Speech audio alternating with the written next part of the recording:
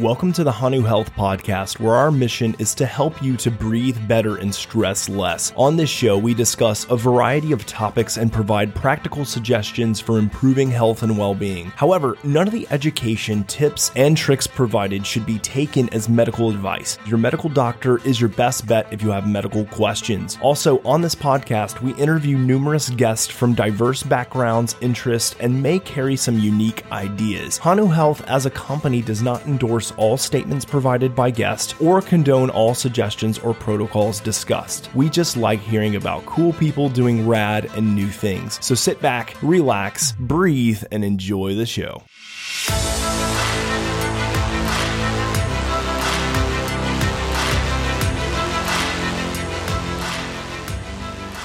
Jacko, what's going on, man? Welcome to the Hanu Health Podcast. So glad you could join me today, man. Yeah, man. I'd be happier to be where you are. Like in England right now, it's fairly wet and it's raining, but happy to be here virtually. But ideally, it'd be nice to actually be out on the other side of the pond. Yeah, indeed, man. I went out on a run this morning and it's like 55 degrees, which for me, like running temp wise, like I love when it's in like the mid 50s, low 60s. That's like perfect temperature for me. And, I'm in the South and the, southern east part of the United States in South Carolina. And, the summer was just brutal here in the 90s. And so today was like a huge reprieve. I was like, oh man, 55 degrees. Yeah. Putting on the running shoes. I was planning on doing it anyway. I was like, I'm headed out there. So yeah, man, it's pretty nice over here, which, I feel like you said it was, raining and cold, where you are in the UK. I feel like that's what everybody tells me it always is in the UK. Is that true? It's just always rainy and cold? No, it's not. We've had, it's weird. The summer seems to come early now, but I can't complain too much. I did a marathon for the first time ever on Saturday. Oh, look at you, man. Nice. It was like 14 degrees. It was on the coast, like an off-road trail on the coast, in Suffolk, and it was the weather. I remember we were running along, chatting to some guys who were like sort of like 20 in or something like that, and I was like, like looking out over the sea, and the sun was like coming through the clouds, like it was quite overcast, but it was like, guys, like it could have been pissing it down. Like we are so lucky, and it's not too hot at all. It was just nice. So we have our days every now and again in the UK. Yeah, no, I hear you, man, dude. A marathon, congrats! Like, what got you to that level of masochism where you're like, you know what, I'm gonna put myself through this grueling thing? It's interesting. I've had a few days to reflect on it. I've been writing a blog a bit about it, and it probably helps tell a bit of a story about me in a way, in that I played sports like as a kid, everything, rugby, football. You don't really have rugby too much in America, but just think like American football, but no pads and helmets and that type of stuff. Just way more hardcore. I don't know whether that's true. Just way more sort of like just weird. Right. But we played a ton of sport, tennis and stuff as well, and then sort of relatively early, and I guess it happens in America probably even more sort of severe, in that you get sort of into like a path, and so mine was rugby. I'd have probably preferred to have played football. You get paid a lot more to play football in the UK, but I wasn't good enough. But I was all right at rugby, and signed like a professional contract, my first one at like 18 years old, and then I retired at 31 through a head injury. I had a seizure on the field and bleed on the brain, and like a bad sort of time, and that actually led me into some of the breathing stuff. But just when I was younger, I almost the idea of doing a marathon, like I loved running and that type of stuff, and cross country at school, and the idea of a marathon, I think I just like it was almost like an assumption of like that's something that's on the bucket list of. Almost like that's something everyone's got to have a crack at some point in your life, type of thing.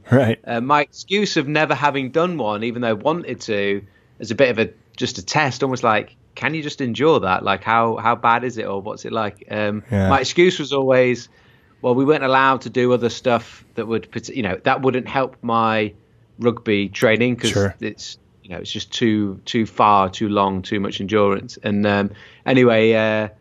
I retired from rugby in 2013 from this head injury, and it took me a year to be able to run without getting some of my head injury, brain injury symptoms like headaches and nausea and those types of things. But I managed to run a year later without getting some headaches. I did my first 10K in 2015, but that brought all my symptoms back for a few days. So I just pushed it far too much. But I got to the point last Christmas when it was a bit of a weird conversation because it was just really with me in my head, where I had this realization, like, you have said you always wanted to do a marathon, and your excuse was you couldn't because you were playing rugby. It was like 8 years since you retired. Like, what are you doing? So I literally went on the internet.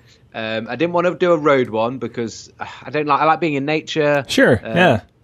Concrete on the knees and all that sort of stuff. So I was like, found a coastal off-road jobby, and I was like, that's me. And the beauty of the internet, you could just do impulse stupid things, and it was like, right. signed up for a marathon. I love it, man.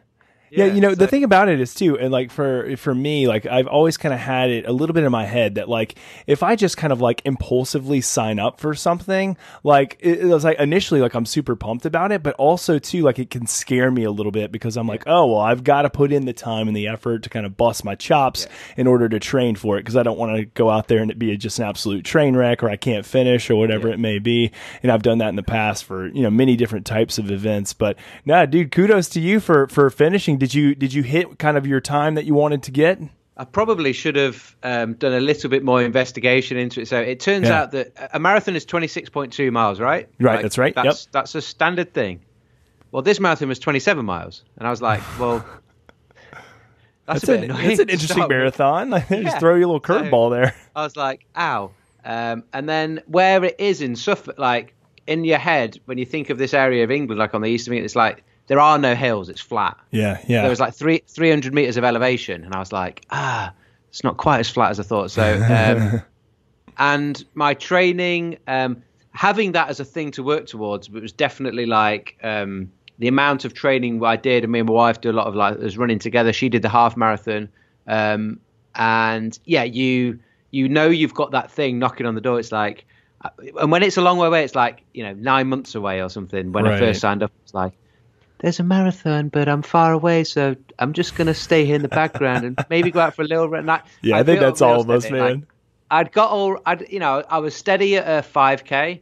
And to put sort of context to it, my 5K time was sort of like, my PB was like 19 minutes something, and 10K was like 43. So if people do running, they'll know whether that'll be either they'll think that's good or they'll think that's crap. It's all relative, right? But Indeed. I would be the guy that would I'd go over the finish line and I'd be throwing up, like I would just kill myself. And I was not efficient with my breathing or anything at all. And this is where like the Oxygen Advantage has been like on two elements for me, like life changing in rehabilitation fully of my brain through restoring blood supply and oxygen flow to the brain by actually restoring those dysfunctional breathing patterns that had happened from the brain injury. But for years, I didn't even know that was a thing. I didn't know that I didn't know like for 3 years after my head injury, I didn't even know that my breathing had changed. Or to be honest, I have no markers pre-head injury other than I was very, very fit at rugby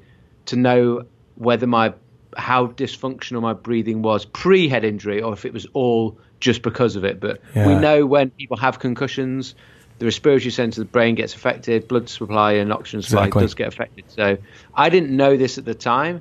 I stumbled across the Oxygen Advantage through just a bit of I think almost like my intuition started to go like, once you ask yourself the question, like, are you breathing right? And you're like, I don't know. So I'm like a strength and conditioning coach as well. So been working with a lot of athletes for a little while and know the body sort of reasonably well from a training perspective to just go, well, I don't know, but like if I say we can breathe 20, 25,000 or whatever the times per day, and if we think of that being a movement pattern, well, just like a squat is a movement pattern. If I did 20,000 bad squats a day, I know my hips and my knees and things would be in pieces. Yeah. So the idea of doing something really badly, as small as breathing might be, just because the sheer volume of work that you do, I was like, if I'm not doing it right, then that would be a problem. And that isn't. Right. And then it starts exploring that like rabbit hole, and then you're like, oh, crikey. But so that's so interesting that you kind of intuitively came across that, because I feel like not many people would. So, I just felt something wasn't quite right. I didn't get back to my like full sort of, I always felt like, this is the way to express it. It felt like you ever pull off in your car and you've slightly got the handbrake on and you just don't realize, and you're like, yeah. It felt like that. It's like I'm going, drag. And I'm doing all right, and everyone would look at me and go, "Oh, you've made a full recovery, Jackie. You look great." And it's like it just felt like the handbrake was slightly on, and yeah, I just started to explore a few things. Breathing ticked that box of like it's going on in the background. It happens sort of automatically, but I could do something about this. The difficulty I stumbled across, and why I was so glad I sort of found the Oxygen Advantage, was that to answer that question, am I breathing right? Not even like how do I do it? Mm-hmm. It was I wasn't really getting many answers, because some of you go, you need to breathe with your diaphragm. Your diaphragm is your number one breathing muscle. Like, okay, great. How do I do that? And then after that, I try. So you watch a YouTube video or whatever, and you're like, okay, and I'll be like, how do I know if I'm doing it right? Like and right. These types of things just led me further and further to keep sort of digging into it. And it's one of those things of being, like, it's almost like before you're like blissfully unaware. Yeah. It's not a good place to be, but it's sort of, sometimes it's like, it's okay. Or you almost think like, like now I'm like, oh crikey, like you but you know that if you're not getting your breathing right, it has the potential to affect flipping everything. Right. It's so interesting, because I feel like so many people who are in this space of breath work kind of came upon it in just such new and unique ways. Like I think about James Nestor and how, for him as an investigative journalist, he came across it, first with free diving. Yeah. And so he was kind of exploring. He's like, man, how in the world are these free divers like holding their breath and like such substantial times, taking themselves down to crazy depths? Like it's insane. And he's like, and then afterwards, they'll just drink and smoke, and like they're kind of just living like this, whatever else. I'm like, yeah, it's a good question. And then that his book Deep kind of led him to the book Breath, which is just so intriguing to me. And so I think it's kind of the same way for you, right? Is a personal kind of almost like investigative journalist hat that you had to put on, because you're like, I've got this major problem that has kind of come from concussion. And now for me, I really need to figure out like, what's the missing piece here? And I find that so many people that I've worked with in the past, because, I used to work as a psychologist for the Department of Veteran Affairs, and I did some rotations in like rehab clinics for veterans with TBI. It's just a huge problem, concussions and TBI amongst the veteran military population. And like, they'll assess things kind of like their overall, mood and well-being, which is good. They'll assess things like nutrition, kind of activity level, but breathing was not really one that we saw addressed. Yeah. And it's insane. I got told, yeah, you're from looking at your brain scan, you should make a full recovery. Yeah. And how long? And my question is obviously like, well, how long is that going to take? Yeah. And the answer was like, well, we don't know. Just it was effectively like, just wait. Just don't try and do anything. Like you'd read a book and it would hurt you, or you look at the TV and it hurts your eyes, and so it was like, just do nothing. And it's hard, like to do nothing, and it's depressing to do nothing. And sure. Like there is stuff that we can do, and in terms of our breathing, that I don't know if you come, Dr. Cobb at Z Health Performance, he's done some great work in that area, like. And I think that for people, like when you feel like you're doing something, it mentally, it massively helps. And the other thing is, one of the worst, I think, injuries or issues or times in our lives that I've certainly experienced, and I have this conversation with other people as well. It doesn't have to be to do with the concussions or whatever, but it's when there's like, it's the unknown element. So for me, it was like, I don't know if I'm going to make a full recovery or how long, and just the unknownness of that. Whereas when I broke my arm or my shoulder or my foot, like doc was like, right, you do this, 12 weeks, that many weeks, and you got a plan. Whereas when you've got no plan for something, it's like, it's just mentally brutal for us. And when you don't, when you haven't got anything to do, I think that's massively challenging. So I encourage people, if they have come across any experience with it, that there is things, we don't just have to just sit and wait. Yeah, it's a great point. I mean, we can find ourselves feeling so helpless and hopeless in those situations, right? Because, if we have an acute injury, like you mentioned, like we break our arm, we know that for the most part, as long as it's set correctly and, it heals as it should, like we're going to make a full recovery. But when it comes to things like TBI or concussion, when it comes to things like, I think like people who have been exposed to kind of like toxins, heavy metal toxins or mold or Lyme disease, like there's always this kind of question of like, what if I never kind of get back to myself?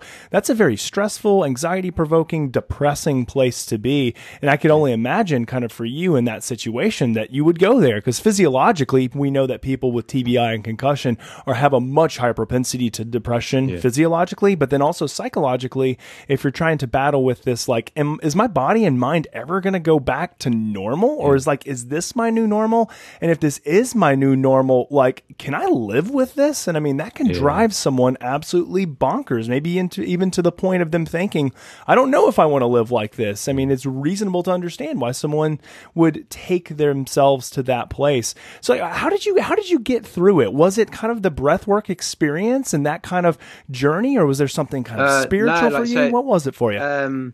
I guess God was definitely in it for me in terms of like it. One of the weird things was like I was the specialist, the neurologist or the neurosurgeon, whoever that I saw in the end, that had all my MRI results and that sort of stuff. And this was about 3 months after the actual injury had happened. And initially I was trying to get back to playing rugby. It was I was in a bad place.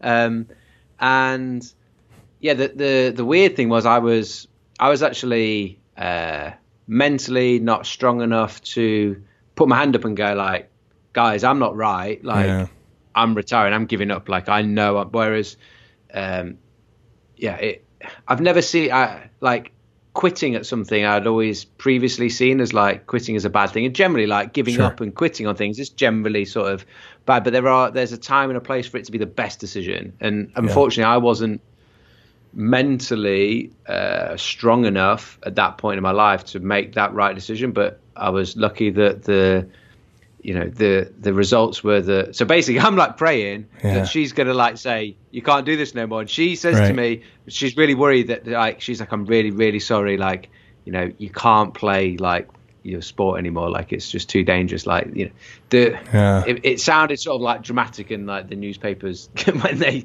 had it was true that like you if you got another bad one you could die, like that would be the worst case scenario. But the same as if anyone gets your first head injury could kill you if it was really bad, if you was in a car. Yeah, of course. Anyway, but yeah, it's that was the sort of state of playing. So she was like really sort of almost like you could tell she was a bit worried about giving this and I'm like, sort of thanks, like the relief of like, okay, I wanted you to make that decision for me, not me. Indeed, but, because for you, if you had to be the one to say like, I'm going to make that decision, then it's almost like, well, am I taking away my own identity? Am I kind of digging my own grave? And that's a tough place to be. I work with a lot of professional and elite athletes, and the hardest thing for them is kind of like when to say like, I'm done, because for them, especially if they've lived a life where they've only been involved in that sport ever since they were little kids, and now they're in their early mid-30s, whatever it may be, and they're like, okay, now I'm about to take away like a piece of me that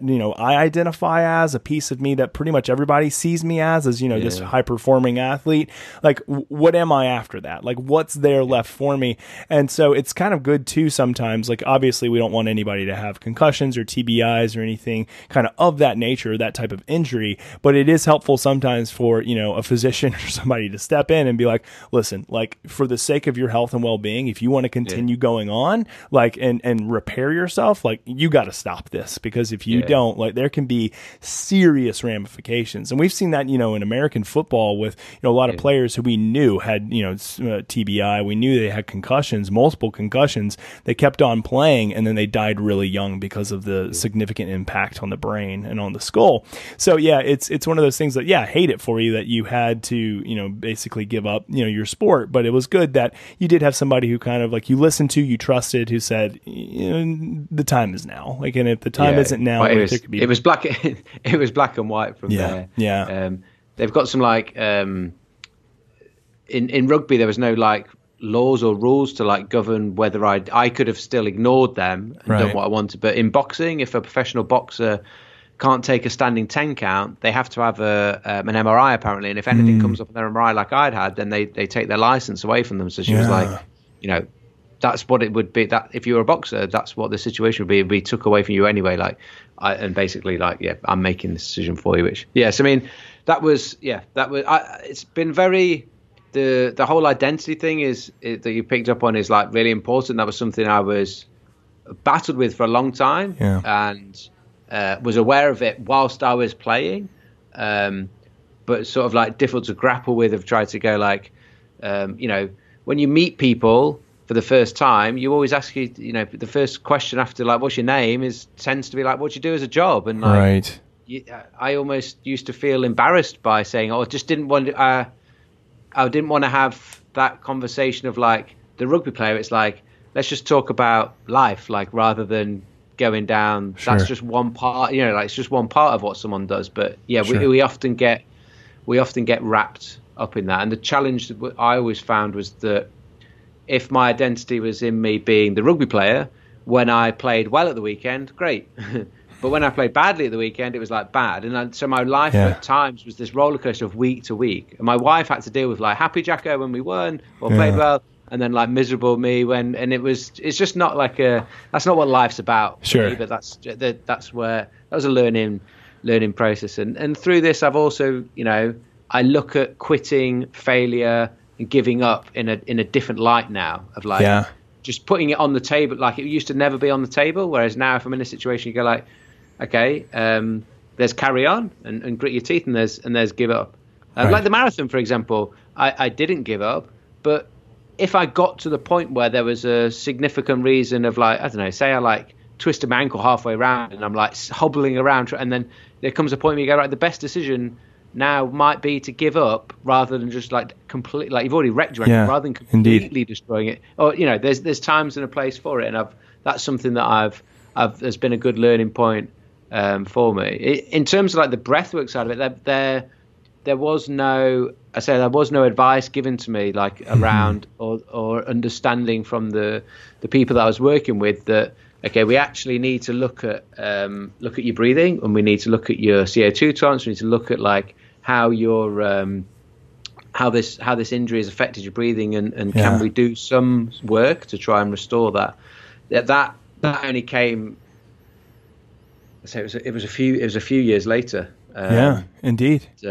So when you did come across it a few years later, so you know you had the sustained injury, plenty of symptoms that you've mentioned, kind of that corresponded with the injury. You came across, you know, breath work, oxygen advantage. Like, what was it that you started practicing, and then what was it that you started noticing? And were these results immediate for you, or were they kind of like sustained or compounding across time? Tell me a little bit of that story.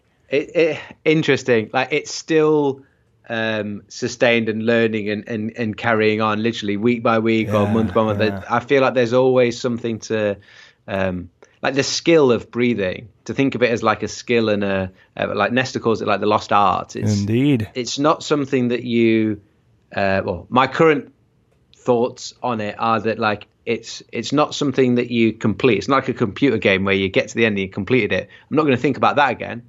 Like I don't need to do anything. Like, yeah, we want to try to create some like habits and some tones so like your automatic state is better.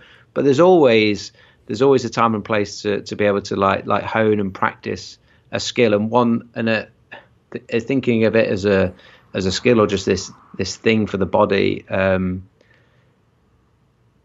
It's so important. But the challenge, it's like the double-edged sword of it is it can happen automatically, so you can just leave it alone and you won't die. Whereas if I don't eat some food, like at some point I'm going to die. Like I've got to put it in my mouth. I don't automatically eat. Like I might get hungry automatically, but I don't automatically eat. And so it has this double-edged sword to it, which I think is interesting, and is for some people can be a bit of a barrier to actually like getting involved in it. Like I had a client, I worked with a private GP here who if she gets some clients that she works quite holistically, like a sort of lifestyle medicine, functional medicine type of style of approach with it, looking at like the whole sort of holistic thing and trying to find some like root causes. And if she notices somebody's got she notices their breathing's a bit dysfunctional, she'll refer them on to me. And it might be that they're struggling with like the stress, anxiety or digestion stuff. And she thinks improving their breathing is going to help. And I had one guy that was like, after his first session, he was like, this has been life changing. He was like, this is incredible. And I was like, okay, steady on. Like it was only, we only done one session. Don't worry. Right. It's going to get better. But he was like, and he was like, don't take this the wrong way, Jacko. But when the doc like referred me on to do something about breathing, he was like, what's breathing going to do for me? Like I do that automatically. Like he was open-minded enough to actually give it a go. Yeah. He was like, I was properly shut off from it. Right, which is incredible because some don't. I mean, some they hear this idea of like breathing as being, kind of a helpful cause agent to mental and physical health, and they just write it off. I think the greatest thing that we have is we have people like you, Jacko. We have people like, Patrick McCune. We have people like James Nestor. We have a lot of these, prominent individuals who are really placing breath work at kind of like the spotlight right now and saying like, it's just not something that's just kind of like this, woo-woo science, like just thing that we're like, oh, this is a beautiful thing that yogis do. Like, no, this is the thing that everybody does. And the problem though, is that many of us are very dysfunctional when it comes to breathing. And if we continue that dysfunctional pattern of breathing, then it's not going to help us out in all these other health areas. And I love that again, we're getting a little bit more spotlight around why breath work is so important. But like your story resonates with me. I know you just started the story, but your story resonates with me because I've had so many individuals who come to me, and then when I tell them a little bit about what like heart rate variability training is or heart rate variability biofeedback is, I'm like, honestly, like at the core of it, this is breathwork training. We just use technology as an objective means to show you like what's being changed. So it's incredible.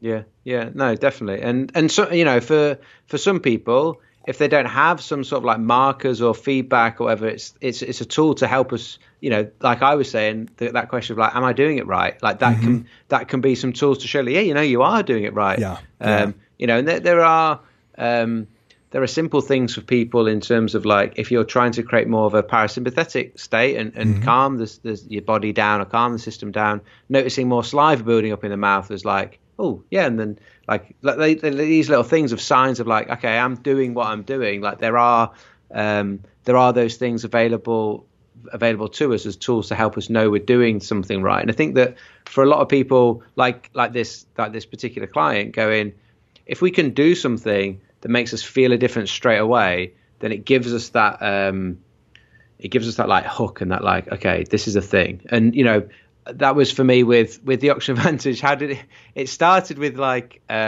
trying some breath holds and being like shocked at how bad I was. Do you remember what your Bolt score was? Oh, it was less than 10. Yeah. I couldn't do 20. Which isn't that 20. Uncommon, but it would just scary. But that's less than 10 for people who don't know. They probably will listen. Patrick and I talk about this plenty, but less than 10 is not optimal by any means. Well, it was like the category I fell into when reading the book. It was like, you've got asthma and I'm like, well, I have, and I was like, I know I've had this injury and but like I'm feeling quite good now, and like I was running 5Ks at this point. Like I was running a 20-minute 5K. My Bolt score was 10. Within 6 weeks. So you have a high level of will and motivation, but from just like, physiologically, I'm like crossing the finish line and dying, and then like. But that was what I knew. Like my mind, I wasn't the most skillful rugby player, but like you wouldn't beat me on like effort and just like I'll just outwork you type of thing. I love it. Yep. And I had that, and that mindset tends to get you in trouble sometimes, depending on what the physical activity is that you're doing. You just won't give up. But within 6 weeks, well, the first time I tried some breath holds. Bolt score is terrible. Walking steps, counting steps. Before I got to 20 steps, like I just panicked. I've never suffered with like a panic attack or anything like that, but I just felt like I was suffocating, and I was like, man, and then looking and Patrick saying, well, it should be over 60, and if you're a professional athlete, it should be like 80 to 100. Right. And I'm thinking like, there is no way on this earth I'm ever going to get to 100. Like that is, how does someone even do that? Like in my head, I'm like, you've got to be like a free diver, or lo and behold, it took me a long time because I did a lot of stuff wrong. And actually, the reason why I did the training with Patrick was not because I wanted to start teaching it. I was, quite happily enjoying the role I was doing as an S&C coach. I was like, this is a thing. I can see it. When I do some of the exercises, I feel better, but I'm not making long-term progress. And there's some markers that I'm absolutely terrible at. Yeah. I need to understand this better just for myself. And that's all it was. What did you find that you were doing wrong? What was kind of the thing that you were able to put your finger on?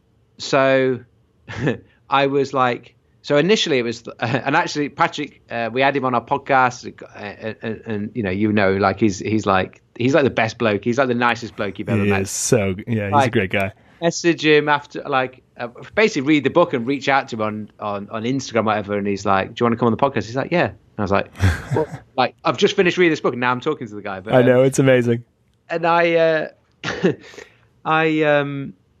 message him after I've been trying to do stuff, and I'm like, I'm really struggling. I think I'm dying at like 20 steps. So he's like, he gives me an half an hour Zoom call or whatever for free, just to like basically encourage me to, one with the breath holds, is like actually push through.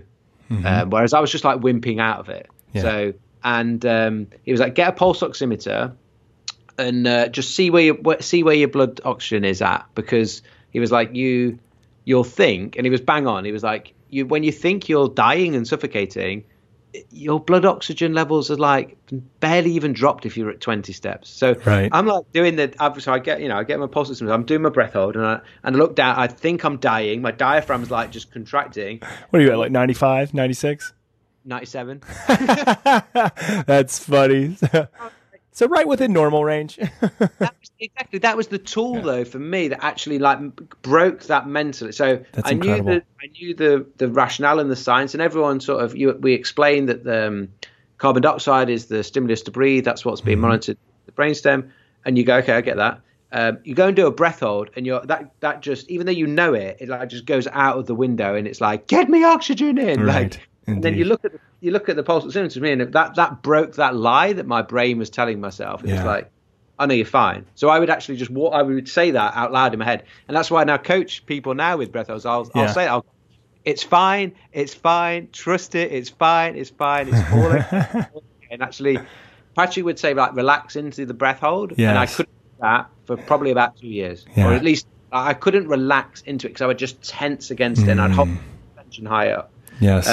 Lot of to do with sort of the poor mechanics of not having that freedom in my rib cage, right, and holding tension higher up, and that like lack of movement from those lower ribs, affecting how well I could actually get the diaphragm to function. And there's been some really interesting research that I was looking at that looked at EMG, or basically muscular activity for free divers when they're doing breath holds.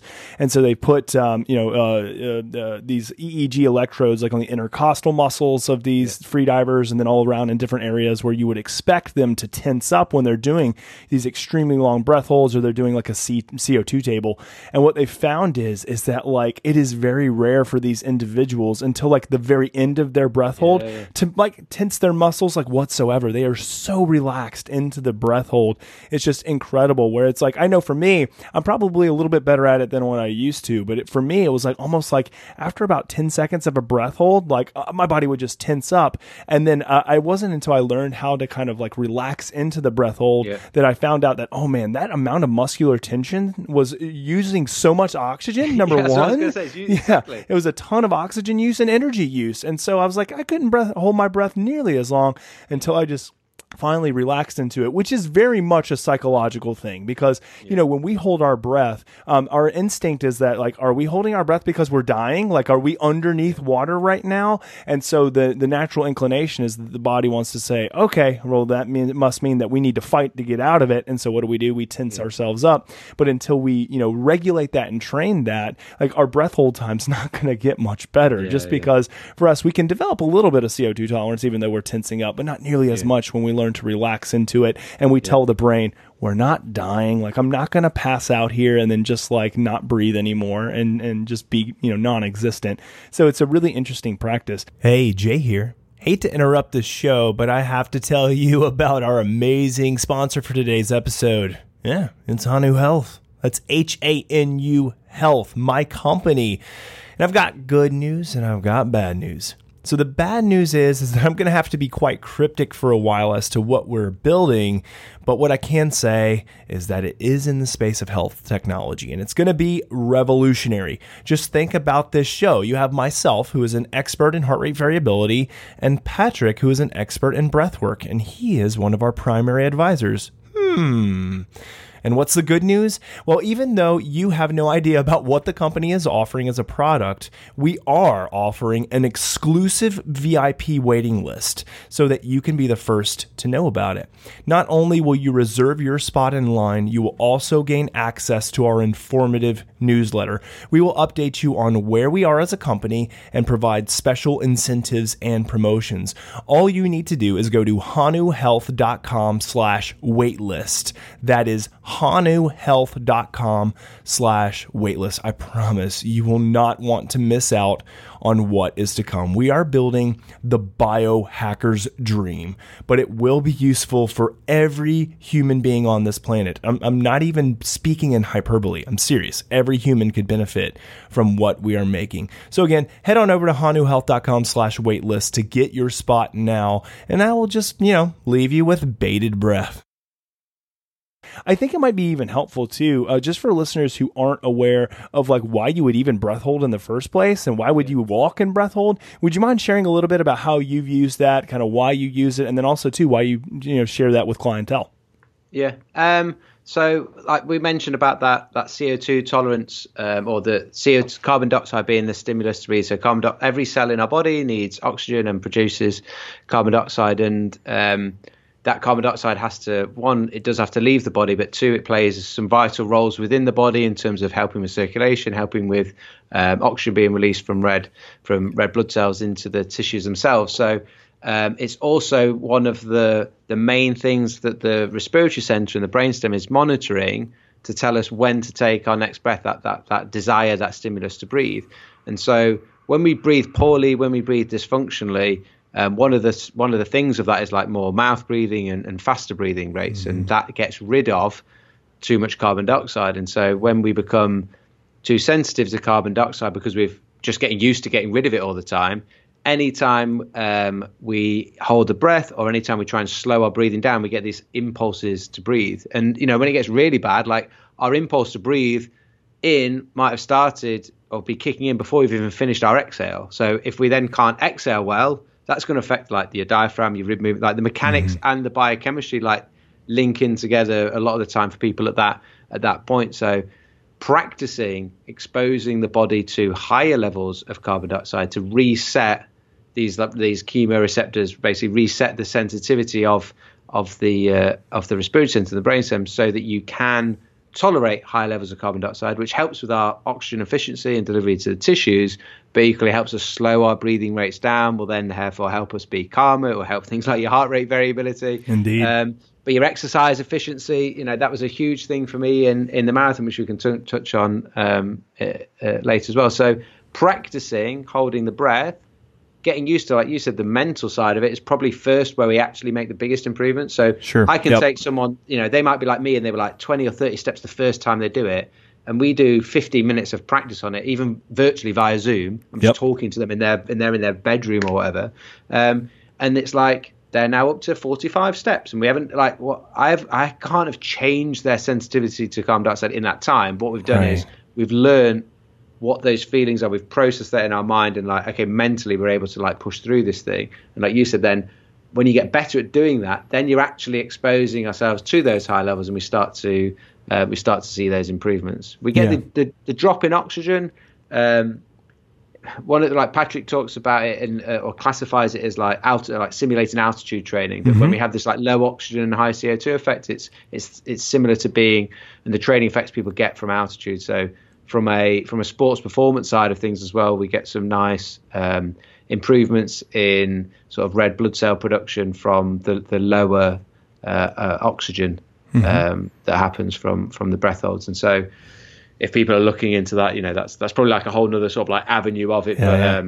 That's some stuff that we're doing. It's interesting to see like how quickly when you're being coached through it, where you can go from your 20, 30 steps feeling like you're suffocating within 3 or 4 weeks to be up to 100. It's mad the progress we can actually make. And so, and you'll notice real changeable adaptations in how you feel, how you sleep, because you'll be able to, you could take some marks of like your Bolt score or measuring your breaths per minute. Your breathing rate will like start to automatically slow down because you're just reducing this desire to breathe. And so whether you're breathing fast because you're you want to work on your fitness, or whether you're breathing faster because you're stressed or there's other things going on, like that is going to affect your carbon dioxide tolerance. And one way to help improve that is the practicing of breath holds. The other side of it is practicing slowing down our breathing, like the whole sort of breathing light or breathing less, breathing silent, breathing quieter. That was what I was worst at. I could not. I ended up I got on with breath holds because it was like, right, okay, so I get it now. It's a challenge. And I'm like, challenges, I can take on challenges. Like mentally, I'm good at that. Like, let's go. I'll just try harder. With the breath hold, it was like, try harder, you'll get some success. Right. With trying to slow down and quieten your breathing and just get used to like a little bit of like slight bit of air hunger just going on in the background, you can't just try harder at that, Jacko. But that was like my only tactic, and so it took me such a long time. And I've had, I guess, probably more profound benefits from actually getting better at that. And even if I stop doing some breath holds for a bit and then really focus, so before my marathon, I was working on like this, like my aerobic efficiency and my breathing efficiency. And I was like, I'm going to run for like, I looked at the winning time for this marathon was like over 3 hours. So I was like, right, the best dude that's ever done this, that's slow, like for a top end marathon run, if you know what I mean. So I'm like going, right, this is going to be brutal for me. Like I'm not thinking about like trying to be like sub 4 hours. I'm just like trying to get to the end. So I'm like, I'm going to run for a very long time on this day. The more efficient I can be with my breathing, like the better. And so like all my practice was around that. And so I was like, whether I was actually out running, trying to breathe quietly and slowly and letting my nose dictate the pace rather than trying to hit a pace, because when you work from a time, so I want to do this time, you then work out I need to do this pace, and then you're going to train like this. And then if that might make your breathing and the experience of running feel horrendous. Whereas I worked backwards the other way. It was like heart rate stay 180 minus age. And that for me was like 140, or even literally at the start, even like lowered, like just trying to stay at like 130. Your breathing at 130 nasally in and out is like super nice and super slow. And it feels nice and it feels good running. You finish and it's almost like there's no oxygen debt at the end. Like you finish and you're not out of breath. You're just like, okay, cool. And what happened over time, as we start to get better at that, I'd be sort of like, anytime I was tweaking above that like 180 minus age heart rate, I'd notice my nasal breathing was starting to get a bit like more sucking in. It's like, here's this challenge with it. But as the weeks went on, it was like, right, I can go for longer because I don't feel tired. So I'm literally not even going fast. And then looking at the pace I'm running at and going, hold on, I'm now running like, I don't know, 6-minute Ks rather than 7-minute Ks. But my heart rate's still only 140. My breathing's super easy. So it's like I'm running faster, but it's taking no more breathing. And I think that was one of the things. That was one of the things I wanted to. I wanted to take everything from the Oxygen Advantage that I'd learned and go, this research paper says this, and this is why we're going to do it like this. And okay, brilliant. Like, love it, brilliant, let's go. And then it was like, right, I'm going to do that in the marathon, and let's see how it goes down. Put the theory to the test. And I in training didn't go that well in that I never ran more than a half marathon.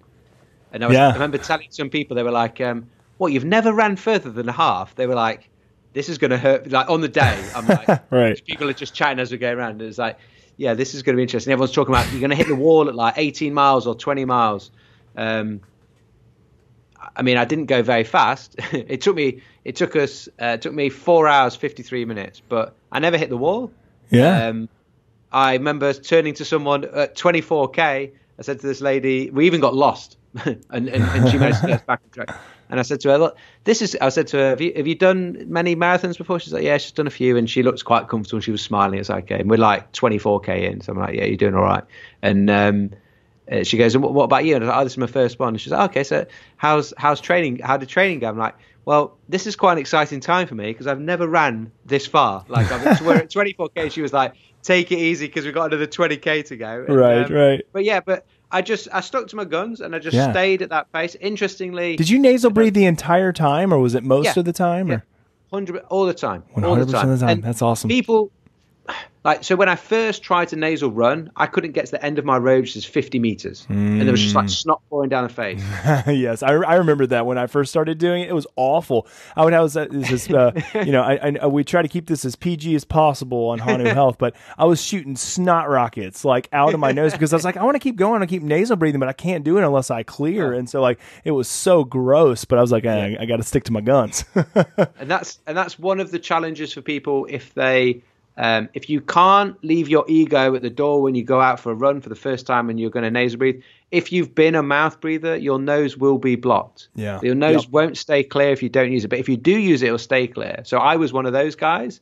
And yeah, it's tougher, it's harder. And actually for most people, it will just stop you like, I can't do this. And then you give up on it. Whereas what we need to do is practice using your nose, use the breath holds to clear it, slow down your pace to just a pace. And if that has to be walking for a first week or a very, very slow jog for your first week, like do that, because what you're going to get is then the benefits of the nasal breathing afterwards. And what are the benefits? Let's jump into that. So what are the benefits from nasal breathing for performance, and then maybe in general as well, just in case people aren't aware? One thing in terms of mechanically helping us to, we're not that we necessarily 100% will, but we're more likely to breathe with the diaphragm when we're nasal breathing. There's more of a connection with the diaphragm rather than that shallow upper chest breathing, which is more related to that stressful state. So if I'm running during my marathon, it's fairly stressful on the body because we're running for so long. Do I want my breathing to like emphasize that stress state, or can I get my breathing to be calmer and a bit more relaxed? So nasal breathing will help with that from the perspective of like what we're getting the movement of the diaphragm and all the vagus nerve stimulation we'll get from that. But a lot of it in terms of from sport and exercise being that efficiency of oxygen delivery in terms of like the nose providing resistance to our breathing, which will help slow it down. And when we're able to slow down our breathing, this is where it's one of those things at first. You try and slow down your breathing at first with nasal breathing, it feels horrendous. So not only is your nose blocked, you're like feeling like you're out of breath and what's that feeling of out of breath like? What's it coming from? It's coming back to that CO2 tolerance. Those CO2 levels rising, your body can't currently deal with it. But when you get better at dealing with it, not only does oxygen get released from red blood cells more easily and efficiently, your body will be better at buffering all the H plus ions, lactic acid that's coming as a result of that CO2 production, and the whole system then starts to become more efficient. Right. And when I was really struggling during the marathon, like towards the end, I put into practice the idea of like larger breaths, but taking less of them per minute, slowing the breathing rate down, but taking proportionally larger. So still getting the same volume of air in, but not losing as much air in dead space. And I would go from I would do say like 10 of those in a row. People probably thought I was crazy. I'm like running up this hill. And at this point, people are just walking up the hill. They just give up. And I'm like, I had two rules. One was don't walk. And the second one was enjoy it. That's what I wanted out of the marathon. There was no time. It was like, don't walk and enjoy it. So I didn't walk. And so I'm like jogging around. I'm like going,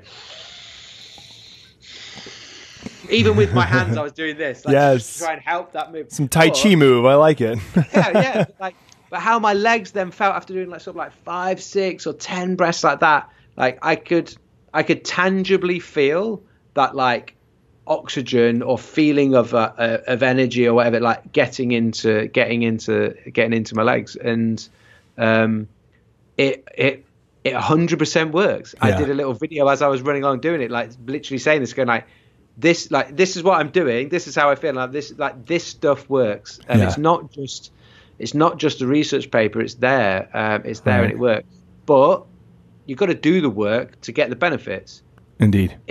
If you might already be a nasal breather just because you've got good habits, and then you go out for and you're going to feel good and you'll be like, yeah, this is great, yeah, Jacko, woo, yeah, do the nasal breathing. But if you're not a nasal breather when you're asleep or when you're just doing the dishes or when you're on your computer and you've got a dysfunctional breathing but you're not aware of it, you'll hear nasal breathe, that's going to be better for you, and like all this stuff, and then you go out and try it and it feels horrendous. Yeah, indeed. Because you're just not adapted to it. Sure. Yeah. Indeed. So we just have to do a little bit of work but the benefits are there for you, and the benefits, if you use them in your exercise, it means that people that exercise, you can do it when you're exercising. Therefore, it's not an extra job for you to do during the day. Right. Right. I think the first podcast you did with Patrick, he said something that well, everything he says resonates with me, but he said one thing that resonates with me, of that he was like, you asked him what's his breathing, he's like the guy, like what's your breathing daily routine? Yeah. He's like, well, I'm a pretty busy guy. Like, he's writing books for fun and he's got this, and he was like, for me, it has to just be part of my everyday living and everyday life and activities. And that is the key. When you give people more stuff to do, what do clients say? If they feel like you've got to do half an hour of breathing here, then you've got to do it here, then you've got to do it here. They're like, I just can't fit it in. I've got too much stuff going on. Yeah. I'm passionate about and feel a bit of a mission of like, I want to try and make breath work normal. Like you were saying, like it doesn't, I'm down with like, let's put a bandana on and like play a guitar and like go, woo, I'm right. down with that. That's what I want to do. But that's going to be a barrier for a lot of people. And actually, you said it right at the beginning. Breathing is for everyone. We're all doing it. Yeah. So you're going to get most benefit out of changing your breathing for 23 hours of the day rather than just 1 hour where you sit on your yoga mat and practice breathing. Yes. If you breathe poorly for the other time, it's going to have little to no effect. Right. So if you're already exercising, start thinking about how you breathe before you exercise, how you breathe during exercise, how you're going to breathe during your recovery, and then how you're sort of breathing when you're warming down afterwards. And you can just like package it up in stuff you're already doing. And that's the key to, I think, for a lot of people to be able to make it consistent. How can I package it into what I already do? Yeah, it's got to be sustainable. And one of the things that I always tell kind of the people that I work with any clientele, I say, if you can just make one change, like I'm not even telling you to set aside, 5 minutes, let alone an hour. I just want you to, I don't even want you to set aside time. I just want you to tune in and be a little bit more focused of your breath in general. That's number one. And then number two, just see what you can do to transition yourself from mouth breathing to nasal breathing, because a lot of people probably don't even understand the fact that they're mouth breathers until they notice that they're mouth breathers. They transition to nasal breathing, which, like we said, can be difficult at first, because you're talking about with your mouth, you can breathe in a lot of air really quickly, right? Even though you're just breathing it thoracically, like in the chest, you can get a lot in really quickly.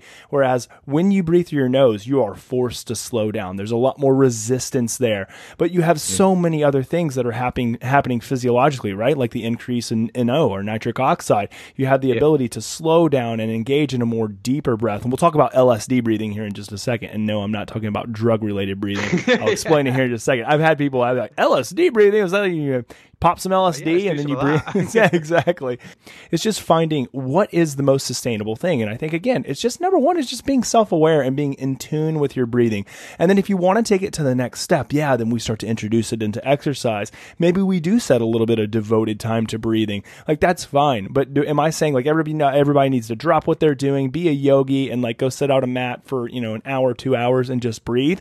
Like, if you have the ability to sustain that as a part of your lifestyle and it benefits you, I'm not holding you back from it. You go for it. But for the bulk majority of us, It's just a matter of building it into the small sections and throughout our day. That's going to really help. And I think that there is such a compounding effect with breath work, right? Like the more we do it and the more we're going to condition the nervous system and our physiology to respond that way in times where we're not necessarily thinking about it, like when we're stressed, because we know when we're stressed, our body naturally kind of kicks into high fight or flight sympathetic gear. And what that means is we start breathing thoracically, like from our chest. We start mouth breathing, like we're not focusing kind of in the way that we should. We're just trying to get out of the threat that's, in front of us. Whereas if we continue to train the body, no, I'm not going to respond to a threat by doing kind of all these other things that can be detrimental because I kind of sustain them for a long period of time. I'm now going to focus on what can help me. Nasal breathing, low, slow, deep breathing. All of these things can be conditioned. And, I always tell people too, from birth,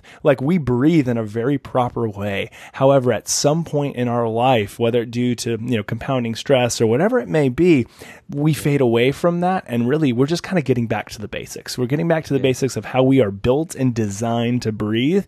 And, again, we don't have to just throw everything, under the kitchen sink at it to begin with, because again, that's not sustainable. It's like me taking somebody who does a standard American diet and says, I'm going to make you, a carnivore or a vegan, like, within the snap of a finger. Doesn't happen. People don't make change like that. They make change in small little chunks. And then they also have to say, number one, I know that this can benefit me. And then they experience it and say that, yes, this is benefiting me. Because otherwise, like, what reason do they have to continue to kind of engage in this behavior that isn't kind of a part of their normal daily routine? So that's kind of how I frame it to them. And it sounds like, you do the same. Yeah. No, I love how you say there about that awareness of your breathing and the nervous system and your levels of stress. And I think I was certainly like this, and I think a lot of people will be the same. You might have been have these like sort of low levels or even chronic levels, but just like have periods of time during your day where you're stressed, but you're completely unaware of it. Yeah. You start engaging in this idea of like, I'm going to think about my breathing, and you might not even think of it in relation to stress. It's like, I'm going to try and breathe. Like for me, it was like, I'm going to breathe better so I can get better at my 5K. Like I knocked a minute off my 5K time in 6 weeks from just nasal breathing and doing really bad breath holds. Like I was just not good, but I'd knocked a minute off, and I was like, wow, like this is a thing. But with the relating that sort of like breathing stress. So I was like, I'm going to work on my breathing to help me with my exercise. And then it's like, oh, okay. And then with my rehab of my brain, when I started to understand that. But what I started to realize and notice afterwards was like, breathing is a great, like understanding how you're breathing in lots of different scenarios is a great tool for like being able to listen to what your body's trying to say to you in terms of like how you're feeling and levels of stress. And if you're like me, my body, like I play in rugby, like a sport like that where you're just getting battered all the time. Like you play pretty much every game of your life with some sort of injury. Like you train yourself to like ignore pain and just like carry on. Whereas, if you're quite in tune with your body, like my sister recently has been through breast cancer and come out the other side of it. Or fell, but she's very in tune with her body, and she went to the doctor saying she thinks she's got like a lump on her breast, and had her examinations. No, there's nothing. It's went and sent away. She would not leave until she was like, I know that I understand you can say you can't feel anything, but I know that there's something there. Like I just know it. My body is telling me. Like she's very in tune with herself, and lo and behold, she had like a 7-centimeter tumor in her breast with the doctor, but it was so thin, it was just long. Yeah. Wow. The doctor, he couldn't feel it, but she wouldn't leave until he referred her on for a scan. So, whereas I'm like totally not in tune with my body, but then starting to think about your breathing, it was like, well, you know what? When I'm doing the washing up, I hold a little tension here. Why am I doing that? Like I don't actually feel stressed right now. Or when I'm like rushing around because I'm late for a meeting, I'll notice that I'm like mouth breathing and like and being like this, and I'm like, why am I doing that? Like, so it almost like the starting to think about my breathing started to become the gateway to like listen to what my body and nervous system was trying to say to me. And then it was like, I now know in these types of situations and scenarios, I'm more prone to wanting to be like stressed when I don't need to be. And I can use my breathing as the signaling of like, if I'm getting that way. And then as well, I'm able to use my breathing by slowing it down, getting control of it as the tool to be able to not get into that state of stress that I don't want to be at. And I think that's one of the beautiful things about it. It can be the signal to us as well as the tool to actually be able to calm us down and control the nervous system. Yeah, well said. It's know thyself in order to increase your awareness of what's going on and then your ability to self-regulate. And I think that is just the beautiful story of how we're built as human beings, how we're designed as human beings. We're designed to have these kind of innate radars that will signal us to become aware of when we're stressed.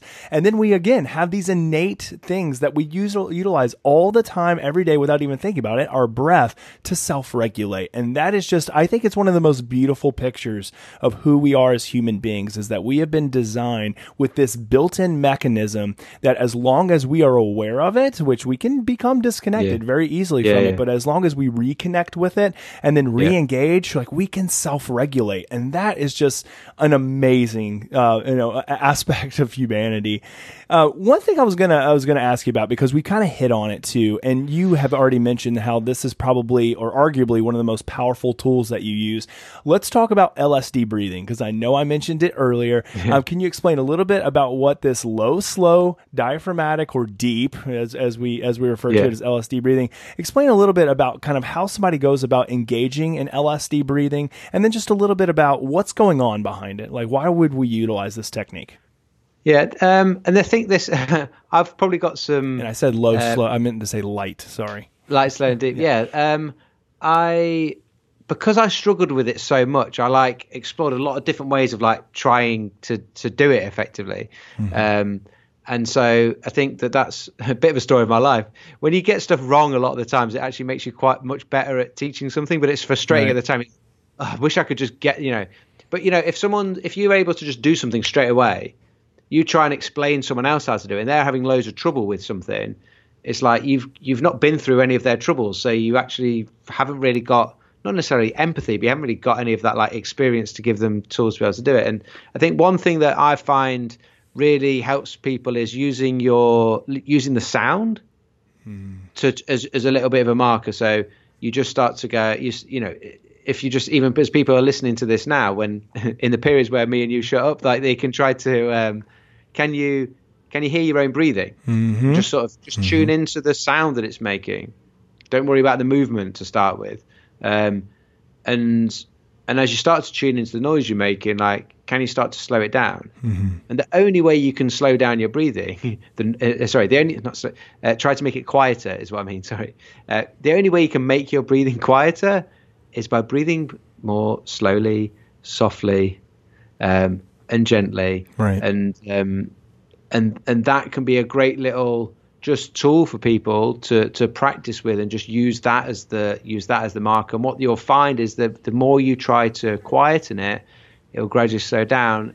At some point, you're going to get this feeling of air hunger, or this feeling of I want to breathe a bit faster or a bit, and ultimately it would then be a little bit louder. And it's just trying to manage that so you're not going too far in one direction. In terms of the depth of it, I think that this is something that a lot of, I was the same as well when I started when we think of deep, we sort of think of big, but it's deep. It's not saying big. So the size of the breath when we're breathing quietly and softly will be small, but the depth meaning that it's coming from that lower region. It's coming from that diaphragm. So trying to feel that. But it doesn't necessarily have to be at this gigantic breath just for it to be deep. I think that's one of the little misconceptions that comes in a lot of the time. If I get a lot of people say, I just don't feel like I'm getting a full breath in. And I'm like, well, are you running really fast? Because you don't need a full breath in. Exactly. You're just sat here chatting, and there's this misconception that I need to breathe these big breaths. And forceful breathing too. A lot of people, I think they think that they have to force it. They have to kind of really dig deep into it. And they're like, this feels kind of stressful. I'm trying to expand my lungs as wide as they can get. And to kind of your point there is the idea isn't that we kind of force so much oxygen into our lungs that it expands to where we're feeling uncomfortable. For me, I almost sometimes will visualize that breath, right? I'll visualize it kind of going as deep deep and as low as it possibly can, and kind of starting at the bottom and almost like feeling its way up and then to the side, laterally. And I think for a lot of people too, like I say, like if you feel like it's forceful and that you're having to kind of like use a lot of your volition, then you're probably doing too much work. Right? And you probably just need to, again, slow it down, become light, and then allow the body to relax, allow the diaphragm to move towards the pelvic floor, because there's so much benefit in doing that, because when our lungs expand due to the kind of extension or descension of the diaphragm, that actually can increase our ability to tap into vagal tone, tap into the vagus nerve. It's an incredibly important aspect. So I tell people to really focus on that, but not be overly concerned with trying to force air down deep, because for a lot of them, it just ends up being more stressful.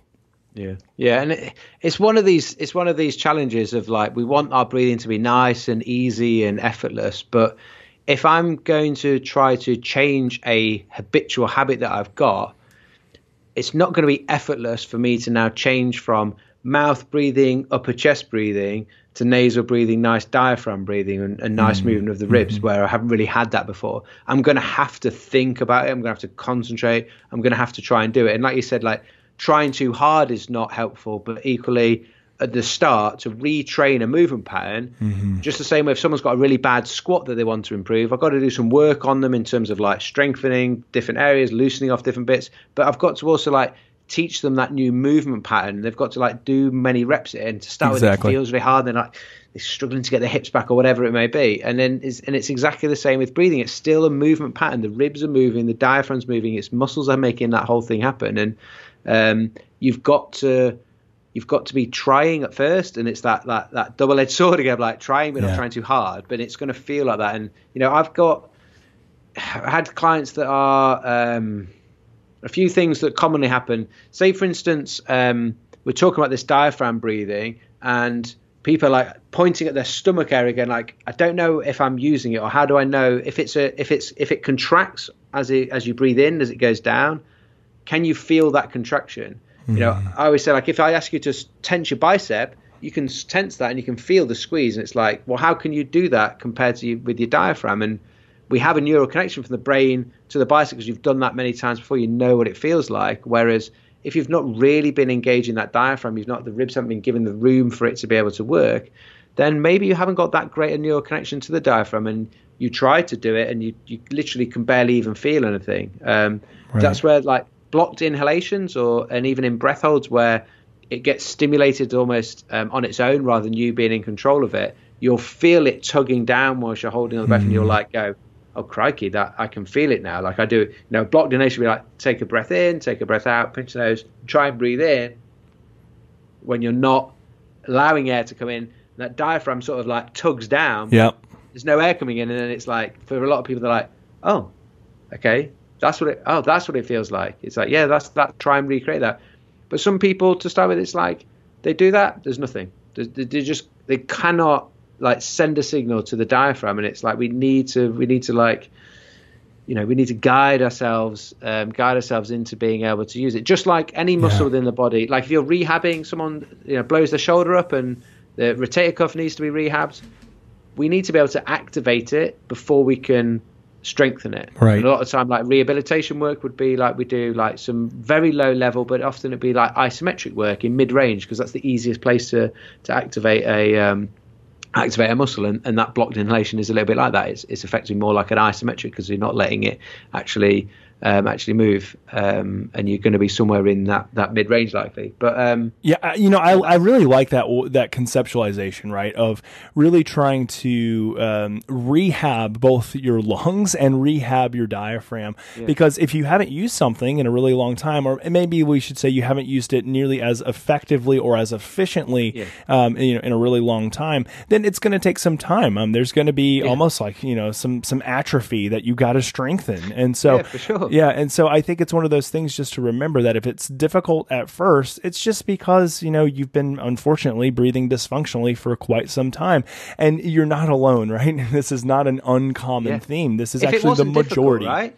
Yeah. If it wasn't difficult and you were like, oh yeah, no, got that, it probably means that you weren't really doing it that bad anyway. Like that's a good thing. Whereas if you're finding it really hard, then it's a bigger sign of like, well, yeah, this is something you need to do and think on. I think the other sort of misconception that some people struggle with, a little bit linked to sort of like belly breathing over compared to this concept of like pushing into the belly compared to actually using the diaphragm, the ribs moving.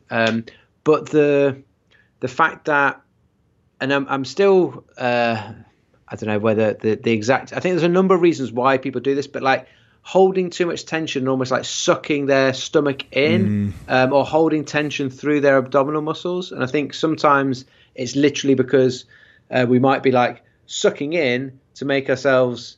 We used to, I don't know. Maybe we still wear a pair of jeans that are probably a bit too small for us. Could be it. You know, but literally, like we almost subconsciously, just because of like our image or whatever we think of, we're actually sucking in to make ourselves look or appear or feel a bit thinner. Right. But what that's doing is it's holding the ribs in, and it's actually like stopping you from.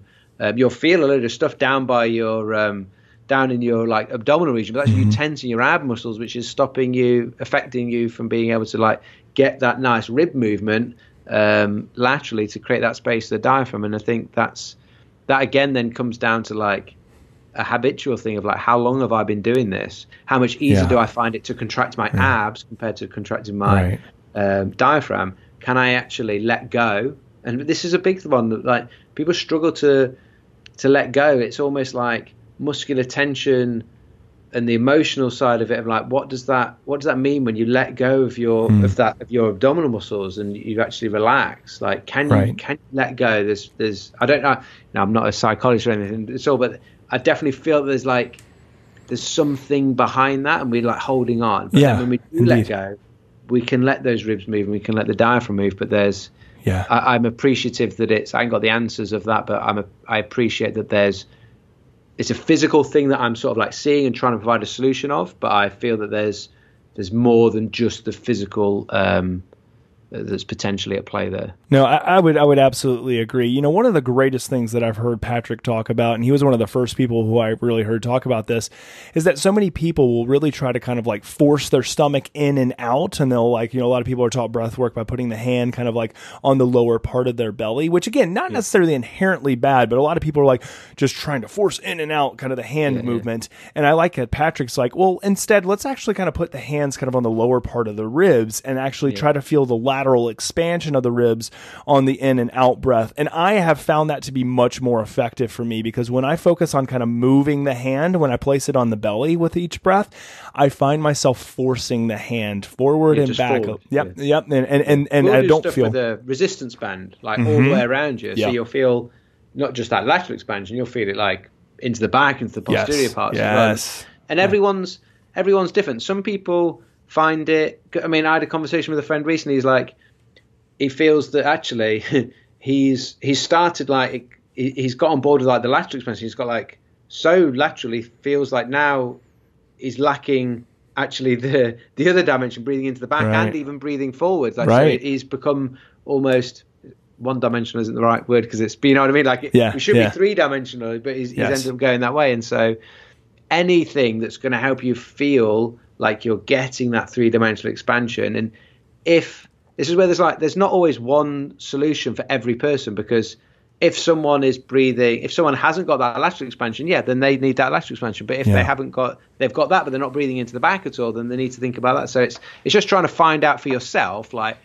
where am I breathing into? And it comes all the way back down to what you said right at the beginning around like awareness. Like if we're not aware of how we're breathing, you're not going to be able to put any of this stuff into practice and make those changes. So it always starts with that awareness. No, indeed. Self-awareness and then self-regulation, kind of a key component here at Hanu Health, as we say that when you get those two components right, I mean, that's kind of the recipe for health and optimization. I mean, it's not easy. I mean, it's difficult sometimes to be self-aware, and sometimes it hurts to be self-aware of kind of like identifying, oh, you know what, I'm not feeling so great. I'm kind of stressed, or, you know, I'm engaging in dysfunctional breathing. A lot of us, like when we become aware of those things, we're like, I don't have time for that. So we kind of push it to the side. And we're like, well, the great thing though is that you don't really have to take any time out of your day to really just focus on self-regulating through your breathing. You're going to breathe anyway, right? Just do it the right way. And if you do it the right way, you're going to like reap those huge benefits. So again, some key tenets for us as well. So I know we're getting a little bit long here, and I don't want to wrap some things up, but the one thing that I wanted to punt to you, because I'm really interested in kind of like, I always love kind of like concluding a podcast with like, okay, brass tacks, like, you know, rubber meets the road. Like, what is like something that our listeners, like if they have heard this maybe for the very first time, they're being introduced to kind of like breath work, Oxygen Advantage, your work, like what would you, Jacko, say that for you, the lowest hanging fruit, like here's something that you can start, anyone can do today? Like what's kind of the order of priority for you? Like what would you tell somebody? That's good. What did you say? The brass, there was a phrase. Getting down to brass tacks. The brass tacks. Well, yeah, brass tacks. Yes. I actually wrote in this blog I've been writing about, reflecting on the marathon, a phrase that someone once said in a rugby huddle that almost made us all laugh. But he goes, "Talk is cheap, money buys the whiskey." You get your wallets out. So I love it. Like, we've done a lot of talking, but it's like, what is actually going to make the difference? Exactly. Yes, indeed. Yeah, I mean, some of it's like going to be a little bit sort of banging the same drum that we've already said. So it's like I'm like, part of me wants to like try and come out with something like a bit like, well, a bit different and a bit, but it's not the right message. Like we've talked a lot about nasal. We've talked a lot about nasal breathing, and it is like, can you start breathing through your nose? Can you start to just be aware, even if you're like sort of a little bit brand new to this, just ask yourself the question, how am I breathing? And you're either breathing through your nose, you're breathing through your mouth, or you don't know. And all of those are fine, because the first step is awareness. When you then know your mouth breathing, you're going to be able to think. Okay, just by listening to this podcast, you're going to be thinking tomorrow or later on today about nasal breathing, and you're going to try it. And if it's what we said before, if it feels harder, that is a sign, not that it's bad, not that you're any different. Like you got made just like the rest of us. So we all got given a nose to breathe through. If it feels hard, then it's a sign that you need to do it, and you need to spend some time thinking about addressing that. And I promise you, your body is going to thank you for it. Your body will feel better. Your mind will be better. Everything is going to be better from improving your breathing. If breathing through your nose is super easy and super fine, like maybe you don't breathe that dysfunctionally. Maybe you're on a pretty good gauge with it. Like keep going with that. And if you want to push into it a little bit more, then you can start to think about what's it like when we up the ante a little bit and we're starting to get into exercise and that type of thing. But that first thing of get that awareness, breathe through the nose. If it feels harder, don't give up on it and take that as a this isn't for me. Like that's not I've had someone say it before. It's not really. Sort of like the whole breathing thing. It's not really for me. Breathing, don't need that. You're gonna die. You're gonna die. But the body's amazing at adapting, right? Like that's the thing we're best at. So you're not actually going to die. We're all going to die at some point and take our last breath. But why not enjoy it a little bit better? I sort of describe it as almost like the diaphragm doesn't have too many jobs to do. Okay, like we can talk about intra-abdominal pressure and that type of stuff of stabilizing the spine, but generally his job is like to breathe. Like, don't take that away from him. It's the same with the nose. Like the nose is there for breathing. Like let him do his job. Right. Rather than like taking it away from him. The mouth's got to do with talking, eating, chewing, all that. Like you don't need another job to do. So I tend to sort of break it, try and make it a bit simple to fathom and take it in that way. I love it, man, dude. Simple, sweet. I mean, it's something that everybody needs to hear. And even those of us who are listening to this podcast who are, well trained in breath work. It's like you said from the very beginning, like we're always evolving kind of in our practice, in our knowledge, in our understanding. And so we can fall back into old habits easy. Like old habits die hard, but we can get through them and we can create new helpful habits, but we can fall back into those old ways easy. So for us, we're always going to be learning kind of how to better become more self-aware of dysfunctional breathing, of our stress response.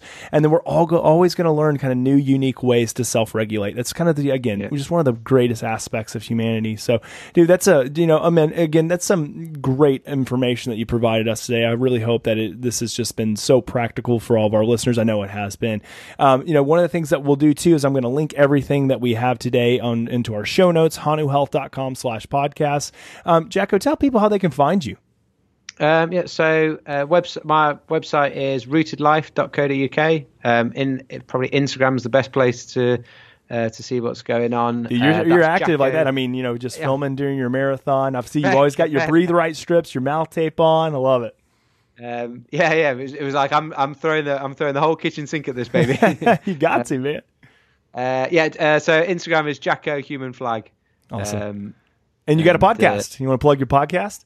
Yeah, the podcast it's a movement, strength, and play podcast with School of Calisthenics. So School of Calisthenics is schoolcalisthenics.com, and the Instagram and everything, everything's just School of Calisthenics for that. Awesome, cool, man. Well, dude, again, thanks so much for coming on. Wealth of knowledge that you brought. Really appreciated you coming on. I'd love to have you back at some point because we didn't even get into things like mouth taping and sleep and kind of all these other areas. So we'll have to have you back on at some point so we can dive into some more subject matter, man.